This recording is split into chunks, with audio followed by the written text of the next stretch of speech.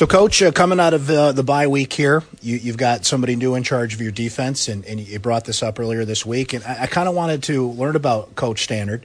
We haven't heard a lot about him, what his philosophy is, and just kind of the mark that he's trying to put on this defense. Tell us about Coach.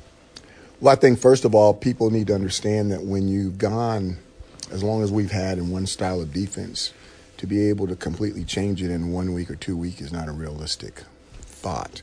What we're trying to do is be a little bit more efficient in certain things and see if we can get more effort and better energy out of certain position groups in certain areas. So the test is still to come. It'll be this Saturday, and hopefully we'll be able to see some improvement. On that note, you've mentioned a couple times you want to see something different out of that defense, and you just kind of noted it there a little bit. So what did you do different in that bye week leading into this game to try and get that result? Well, we changed some things, we really didn't add a lot. I think we've pulled back a little bit, maybe not have the perfect thing, try to be perfect every single time, and allow the guys to relax a little bit and play and work themselves out of some situations just off of maybe repeating some calls and having them be more familiar with what the offense is trying to do so they can anticipate it and get a jump on certain gaps or runs or fits or throw areas where they may be able to create some more turnovers. Saturday will prove the ultimate test of this, but how have you seen the player reaction, their approach to try and go down the stretch, starting with Duke, and really kind of salvage something? I think the kids have practiced hard, but again, we're looking for success on the football field. We're graded on the exam, not on how our study sheets do during the week before the exam. So I think we're all hungry for a win, and we're willing to do whatever it takes to get one. Jumping back to the Boston College game, it seemed that in that first half offensively, Tommy DeVito had that extra second or two to throw the football, and he was getting the ball to different receivers. He was scanning the field. He had 3 touchdown passes, nearly 300 yards in that football game. He's got one of the longest streaks in the country without an interception right now. How much progress do you feel he made then and can make going forward if he can get that kind of protection? Had a good meeting with him the other day, and I think that he needs to continue to grow. There's things that he's doing really well that I'm really happy with, and then there's other things that I need to see him close the book on, so that when this season is over and we're starting next year, that we have, hey, we've gone through this test, you passed it, you've seen this, you own it. And now it's time for growth in other areas, because I really believe that he's got a chance to be good, but he's got to continue to grow. Do you feel like the offensive line has made progress, that they're confident that to combine something here, that you can run the ball going forward? I know the game situation always kind of dictates how much you run the football, but do you feel that's something you could see improve down the stretch? Well, I hope so.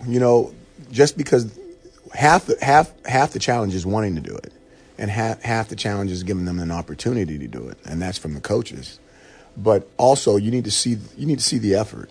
Even when you're not having success out there, if you see the effort, and the strain and the stress of we want to get this done, it encourages everyone to stay with you, that you will get it done. And I just need to see a little bit more strain as far as trying to make things happen. You have a player on the offensive side of the ball, Tristan Jackson, who is on the cut line for the Biletnikoff Award and just continues to be productive. And I wanted to ask not only about him as a player and the element he brings to the offense, but how other players can benefit from the attention he gets from opposing defenses, and just kind of how that can help the offense overall. First of all, he's having a good year. I don't think he's having a great year. I do think he's having a good year, and I think there's a lot of room, a lot of improvement for him to get better as well. But I think anytime you have a player that's had some success, that other teams are going to try to take away those type of players, which gives other guys opportunities to have success.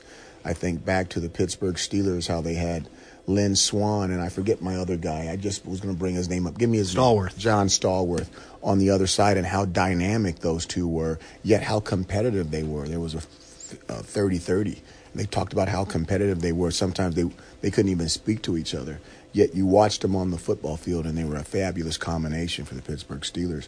That's what you're trying to work for when you talk about wide receivers and running backs. The offensive line and the quarterback, there's going to be 5 linemen out there, and there's going to be a quarterback all the time. There's 6 cats. those other 5 guys have to compete for those positions and those personnel groups. And I think competition's always good. You mentioned this week the respect that you have for David Cutcliffe, the Duke head coach. Not somebody you always get to match up with, though, due to the schedule. But this year you got him, and I just want to know what it's like to prepare for somebody you described as the smartest coach in the room. Well, you look at it. You look at his defense, and you go, yep.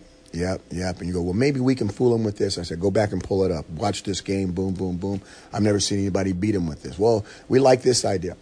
Not so fast. Go back and watch this game. Somebody tried that, and look at the results that they had. They are very, very, very well coached. And I think their defense is 4th or 5th in the conference right now. Offensively, I believe we're better than them. I believe by the numbers we're better than them. But they're a really, really good football team, and he's an outstanding person and a really, really good coach. A little bit more on Duke. They've got a dual-threat quarterback in Quentin Harris. This is a place Syracuse has not played since 1939, so a new experience in terms of going on the road. And when you look at this Duke team in particular, how they're playing right now and the matchups, what are the challenges going to be? Well, I think the challenge starts with their defense. I think their defense is hard. It's hard to move the ball on those guys, and we really need our defense to really step up against their offense, because their offense right now is one of their weaknesses of their team. And then somebody's going to need to find a break in the special teams. You know, we've played even with the special teams so far, but we're yet to get a break from one of our special teams. And we're going to need those extra points in the special teams, extra points from a defensive turnover, pick six, scoop and score, something like that to be able to help the offense along. And then the offense needs to step up and do some things themselves.